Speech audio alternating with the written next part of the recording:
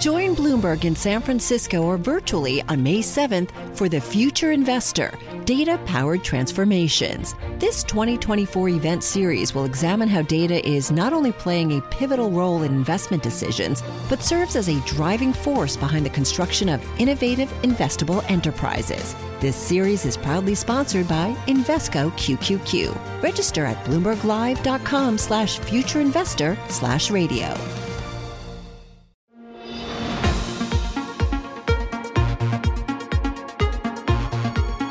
Hello and welcome to What You Missed This Week. I'm Joe Weisenthal. This is the podcast that has the best and most interesting interviews from the Daily Market Close show that I co-anchor with Scarlett Fu, Caroline Hyde, and Romaine Bostick on Bloomberg TV. It's called What You Miss.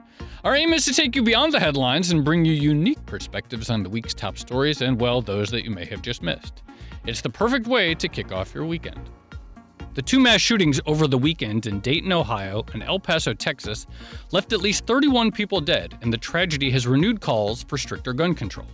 The pressure came from likely places, such as former Vice President Joe Biden. I would institute a national buyback program, and I would move in the direction of making sure that, in fact, was what we tried to do, get them off the street. And Ohio Senator Sherrod Brown. I asked the president to promise to me and to the American people that he will sign that bill after he's spoken out in support of it with Senator McConnell. But this time the push for a legislative solution has also come from some parts of the Republican Party. Ohio Governor Mike DeWine marked a major shift in the party by calling for expanded background checks and a red flag law as part of a larger plan to reduce gun violence. Some chanted, do something. And they were absolutely right. We must do something. And that is exactly what we are going to do. I'm asking the General Assembly to pass a law that requires background checks for all firearm sales in the state of Ohio. Some other Republicans are raising the alarm that opposition to such legislation could spell disaster for the party with the very voters they need to win in the 2020 election: suburban women college graduates. We spoke with Dan Eberhard, a Republican donor and oil and gas executive from Oklahoma City, who said it is time for the GOP to change its views on gun control to better reflect where the country stands on the issue. Last year, Dan, who is a supporter of President Trump, was having lunch with Rick Scott when the then Florida governor learned of the massacre unfolding in Parkland. Now, 18 months later, Dan is pushing for action, saying, quote, Republicans are headed for extinction in the suburbs if they don't distance themselves from the NRA, and put forth solutions to help eradicate the gun violence epidemic. We started by asking him why this issue in particular creates a vulnerability for the GOP in the suburbs. Well, I think that, look, in the last cycle, the Republicans lost 40 seats in the House. And I think if the party wants to get those seats back and to have the majority in the House, and also to get voters in the 2020 election, I think the party needs to be willing to put a little distance between itself and the NRA and show that they're part of the solution rather than just having a deer in the headlights look when it comes to gun violence that's happening around the country.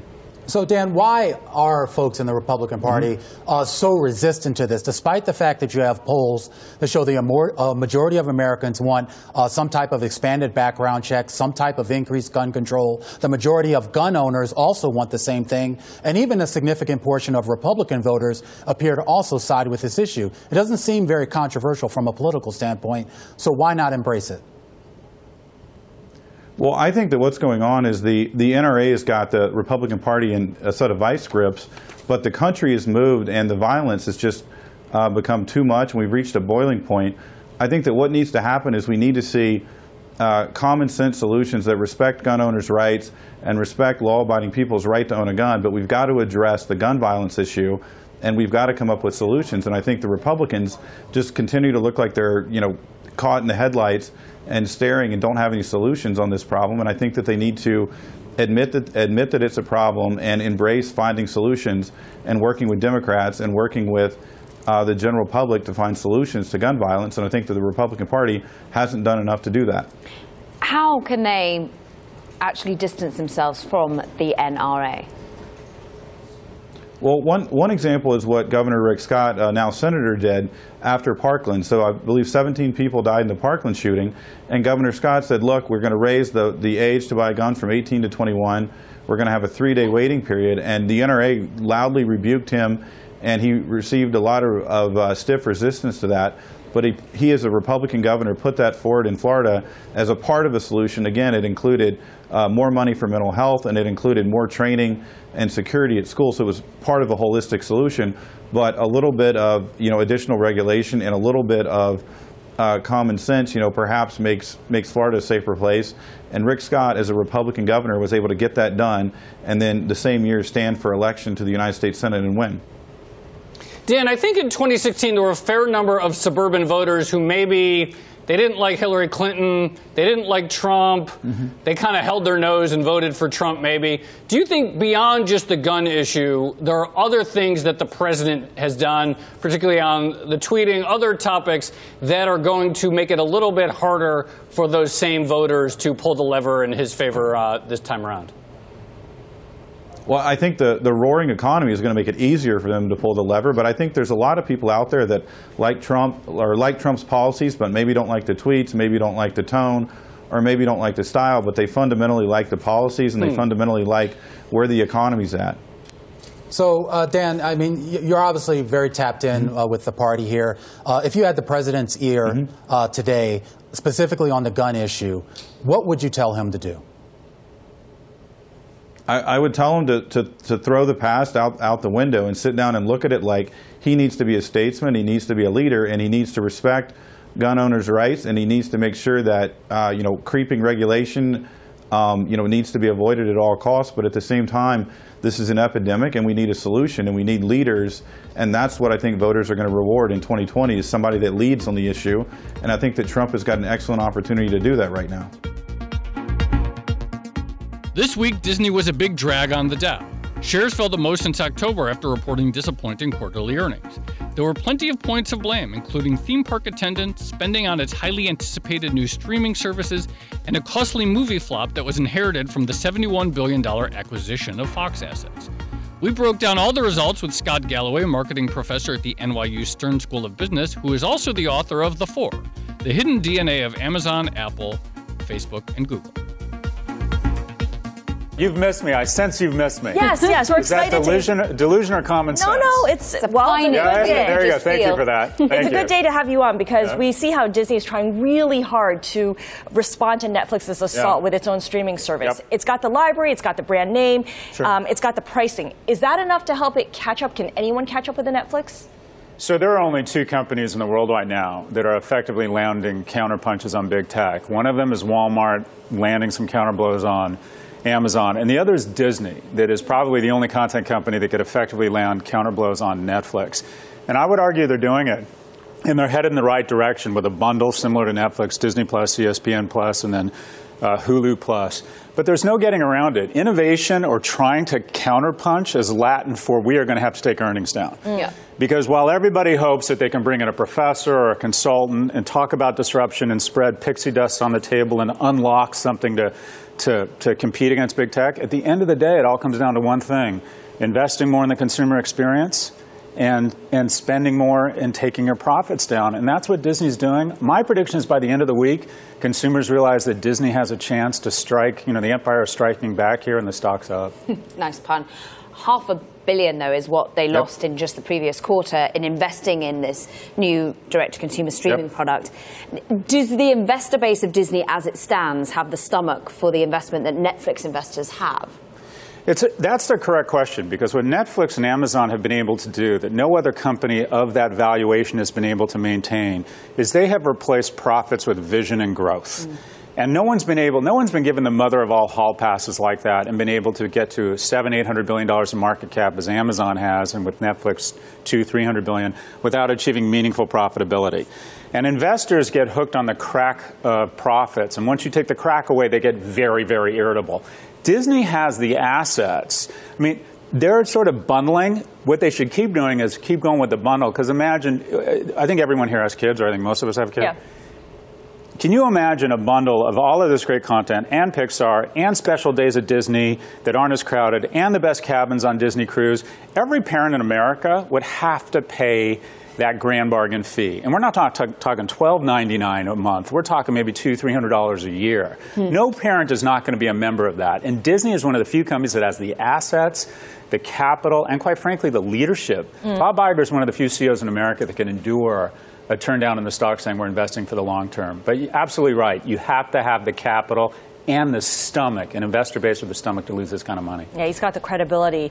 We want to switch gears now to Uber and Lyft because Lyft will be reporting earnings after the close today, Uber later on this week. Both are trading about 10% below their IPO price. The listing's far from runaway successes, but I guess everyone's thinking, hey, this can be like Facebook where they struggle for the first year before the stock really takes off. Is there a winner or loser combination here, or can both win?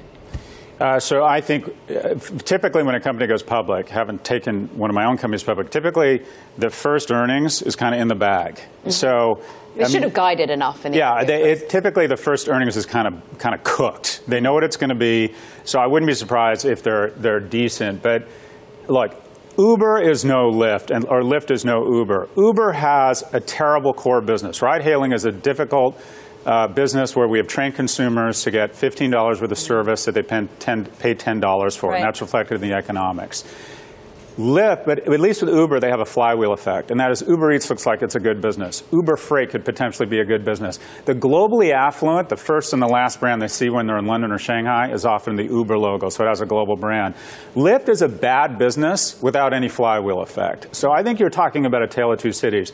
Uber is going to be a terrible stock, in my view, to own. Lyft is going to be a disastrous stock to own. One is a bad business with opportunities to potentially flywheel into other better businesses. One is just a bad business.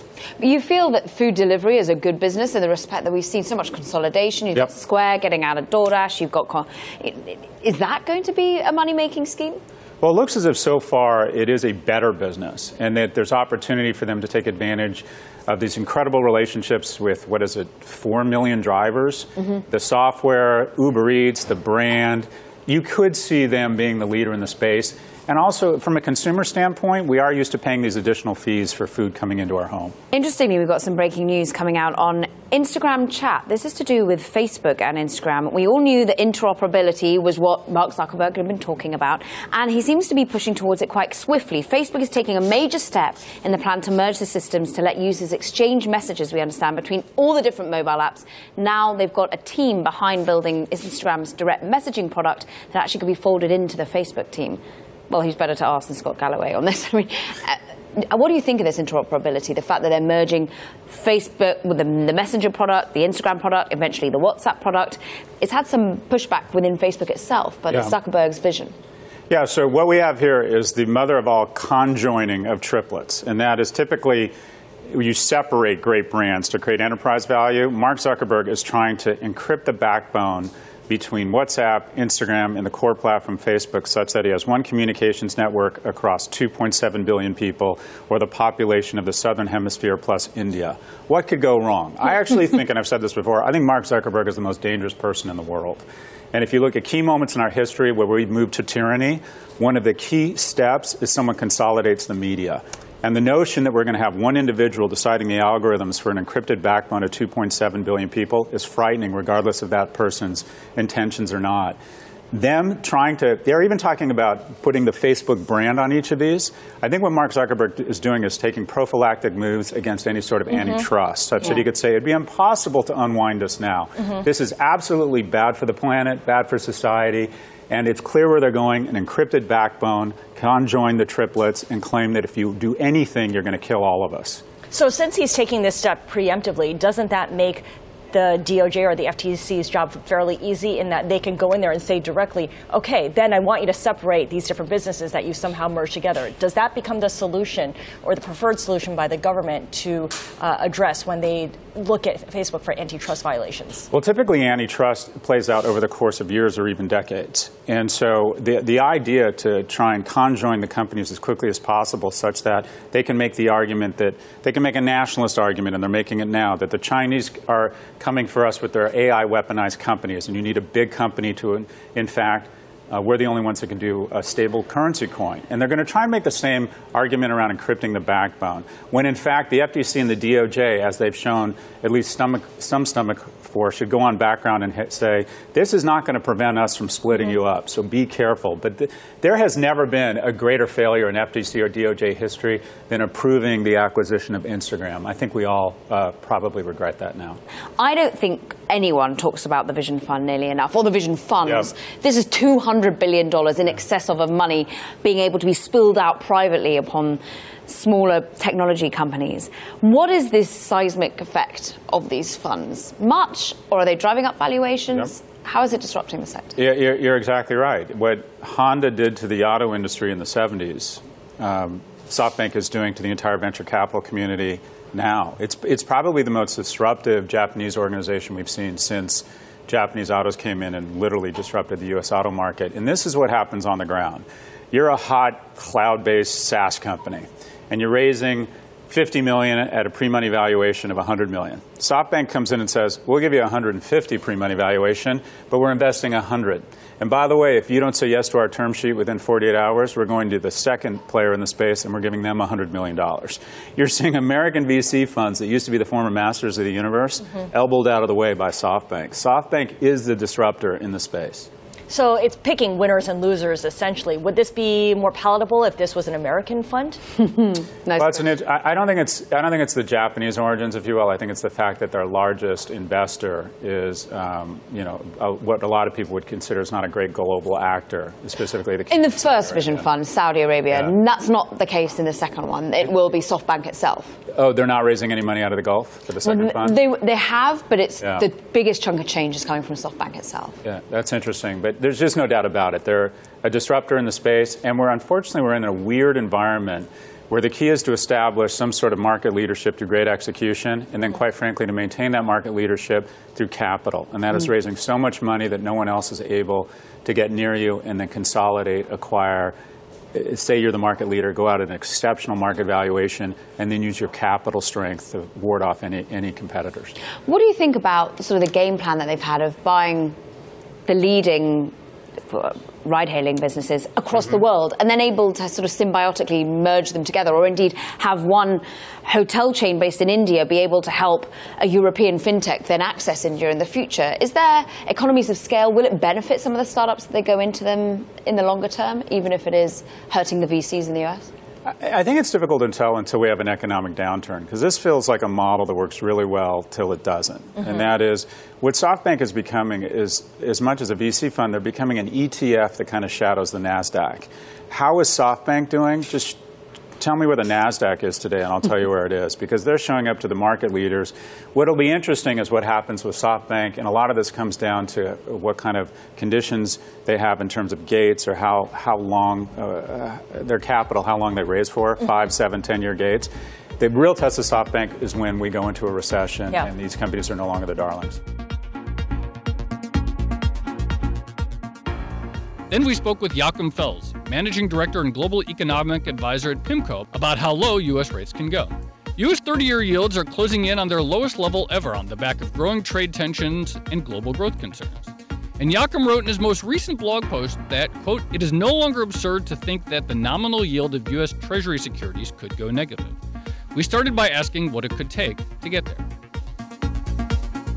What would it take for negative yields to happen in the US? Well, it's probably not around the corner, but I think what it would take is a serious downturn in the economy, a recession, in which the Fed will take the rates all the way down to zero, will restart QE, and I think at that stage we may well see negative yields in the US, as we are seeing them in many other parts of the world. So in a blog post, Joachim, you wrote that essentially central banks aren't necessarily the victims of this per se, or aren't really the cause of this, rather, but rather the victims of, I guess, some broader secular trends that are forcing rates down. Yeah, that's right. I mean, obviously, central banks influence the short end of the curve and also the longer end through QE. But in the end, they have to respond to fundamental forces and what's going on in the world, what has been going on for a long time, and that was part of our new neutral thesis, which we came up with 5 years ago, is that there is a global saving glut, right? I mean, for various people, for various reasons, companies and many households need to save more, want to save more for the future. At the same time, there's very little demand for this excess capital, for these excess savings, and this is driving down the equilibrium interest rate. And then if central banks stem against that, if they keep their rates higher than the equilibrium rate, then what you get is recession and deflation. So that's in the end why, I think central banks are not the villains in this game, they are the victims. What is the end game, Joachim? How long can we sustain negative rates? Is it ad infinitum? Well, it's probably not ad infinitum, but I think in the end, this will spark some other reactions from other policy areas. I mean, negative yields are not great. I mean, definitely not for investors and also not for psychology. So I think where we will end up eventually, but that's probably still several years down the road, is that fiscal policy becomes much more active. Because that's one way to counter the global saving glut, right? If the private sector wants to save more, then somebody else has to save less or has to go deeper into debt. And that other entity is likely to be government. So I think the end game is that once monetary policy is exhausted, once yields are in negative territory almost everywhere in the advanced world, that's the time when we see a much bigger fiscal response. And that could then actually get us out of this negative yield environment. I want to go back to something you said that I think is interesting when you talked about central banks as the sort of victim here, because people look at these low nominal rates or negative rates and they say, oh, this is all artificial and QE distorting the curve and all this stuff. But it sounds like the way you're saying it is that really it's the supply and demand of savings and demand for capital that's quite extreme, extraordinary demand for savings, but or extraordinary amount of savings, very little demand for capital. And central banks setting yields essentially just to, match supply and demand. Yeah, that's correct. I mean, they are the market makers, right? They're not the price. They're the market makers. They're not setting the prices. They're not the price setter.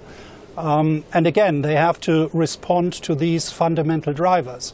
Also, you might want to ask why, should anybody receive a positive yield on a totally risk-free safe asset? Right. So, and that's what government bonds are. So if you look at it from that perspective, I think people have to get used to the idea that they have to pay a premium in the form of a slightly negative yield for a totally safe asset, for somebody to keep their savings safe and give them back the money in 5 or 10 or 20 years' time when they need it to consume in retirement. Okay, so Joachim, for those of us who still think that the government should be paying us a return of some sort, when you look at this trend towards negative yields, is this then become a situation where we're talking about it becomes less of a demand issue and more that there really isn't enough supply there? And then when you talk about the fiscal response to this, does this mean we are sort of headed down this path where we're just going to start pumping out more bonds around the world?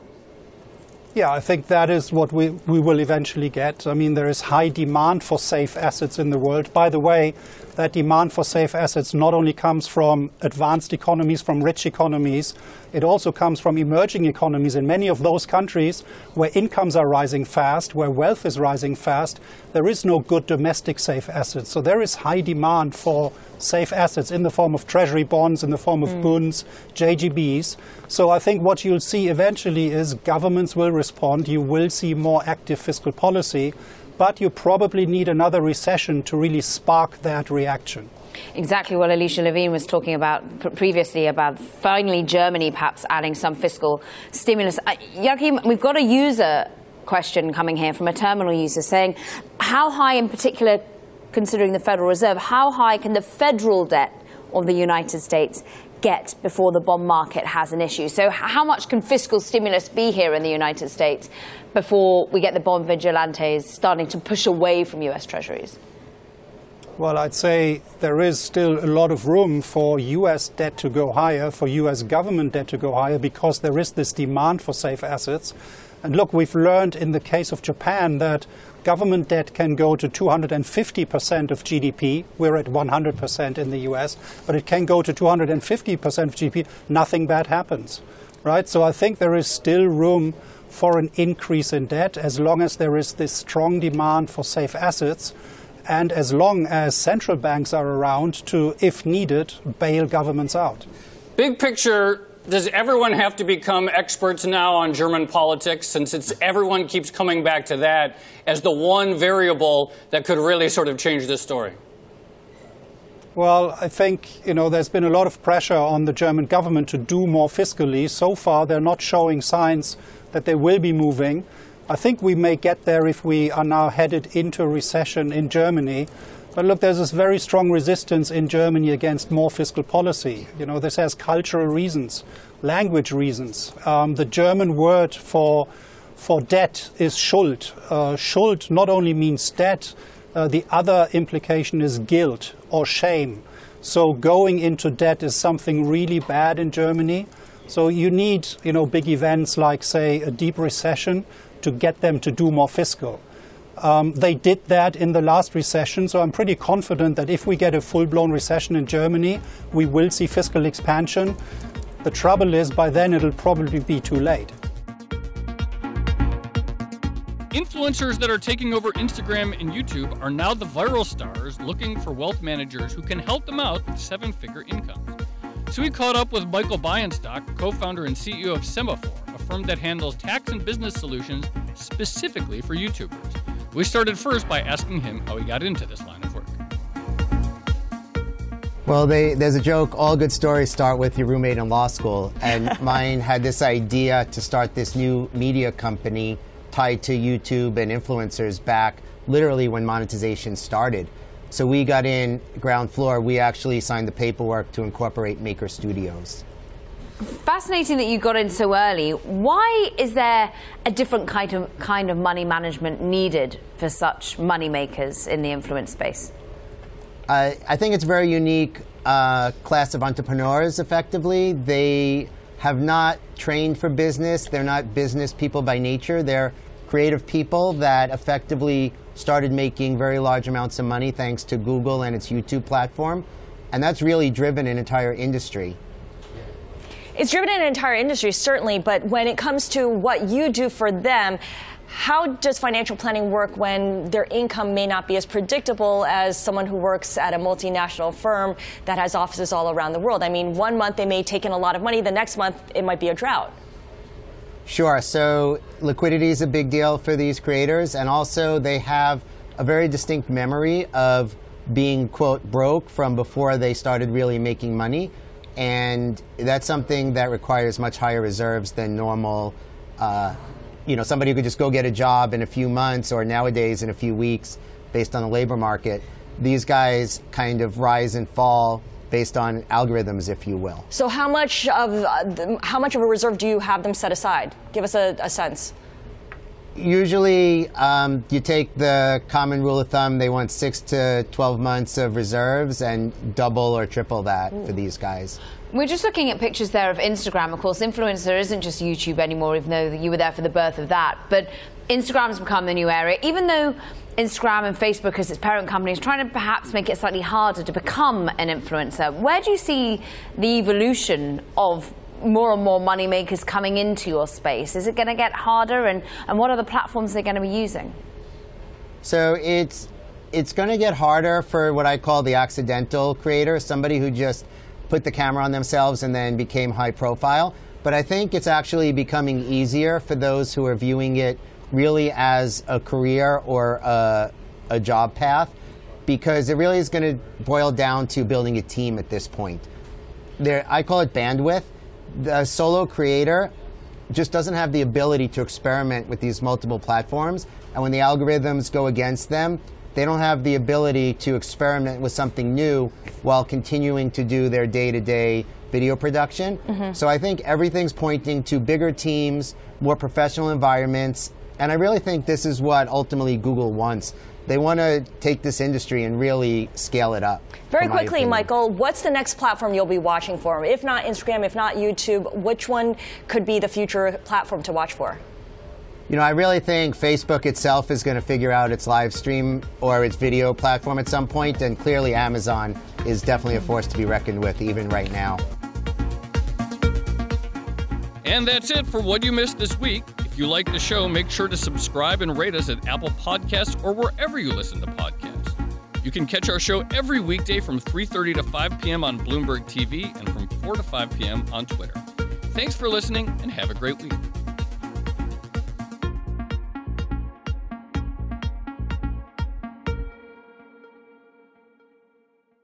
The countdown has begun. From May 14th to 16th, 1,000 global leaders will gather in Doha for the Qatar Economic Forum powered by Bloomberg.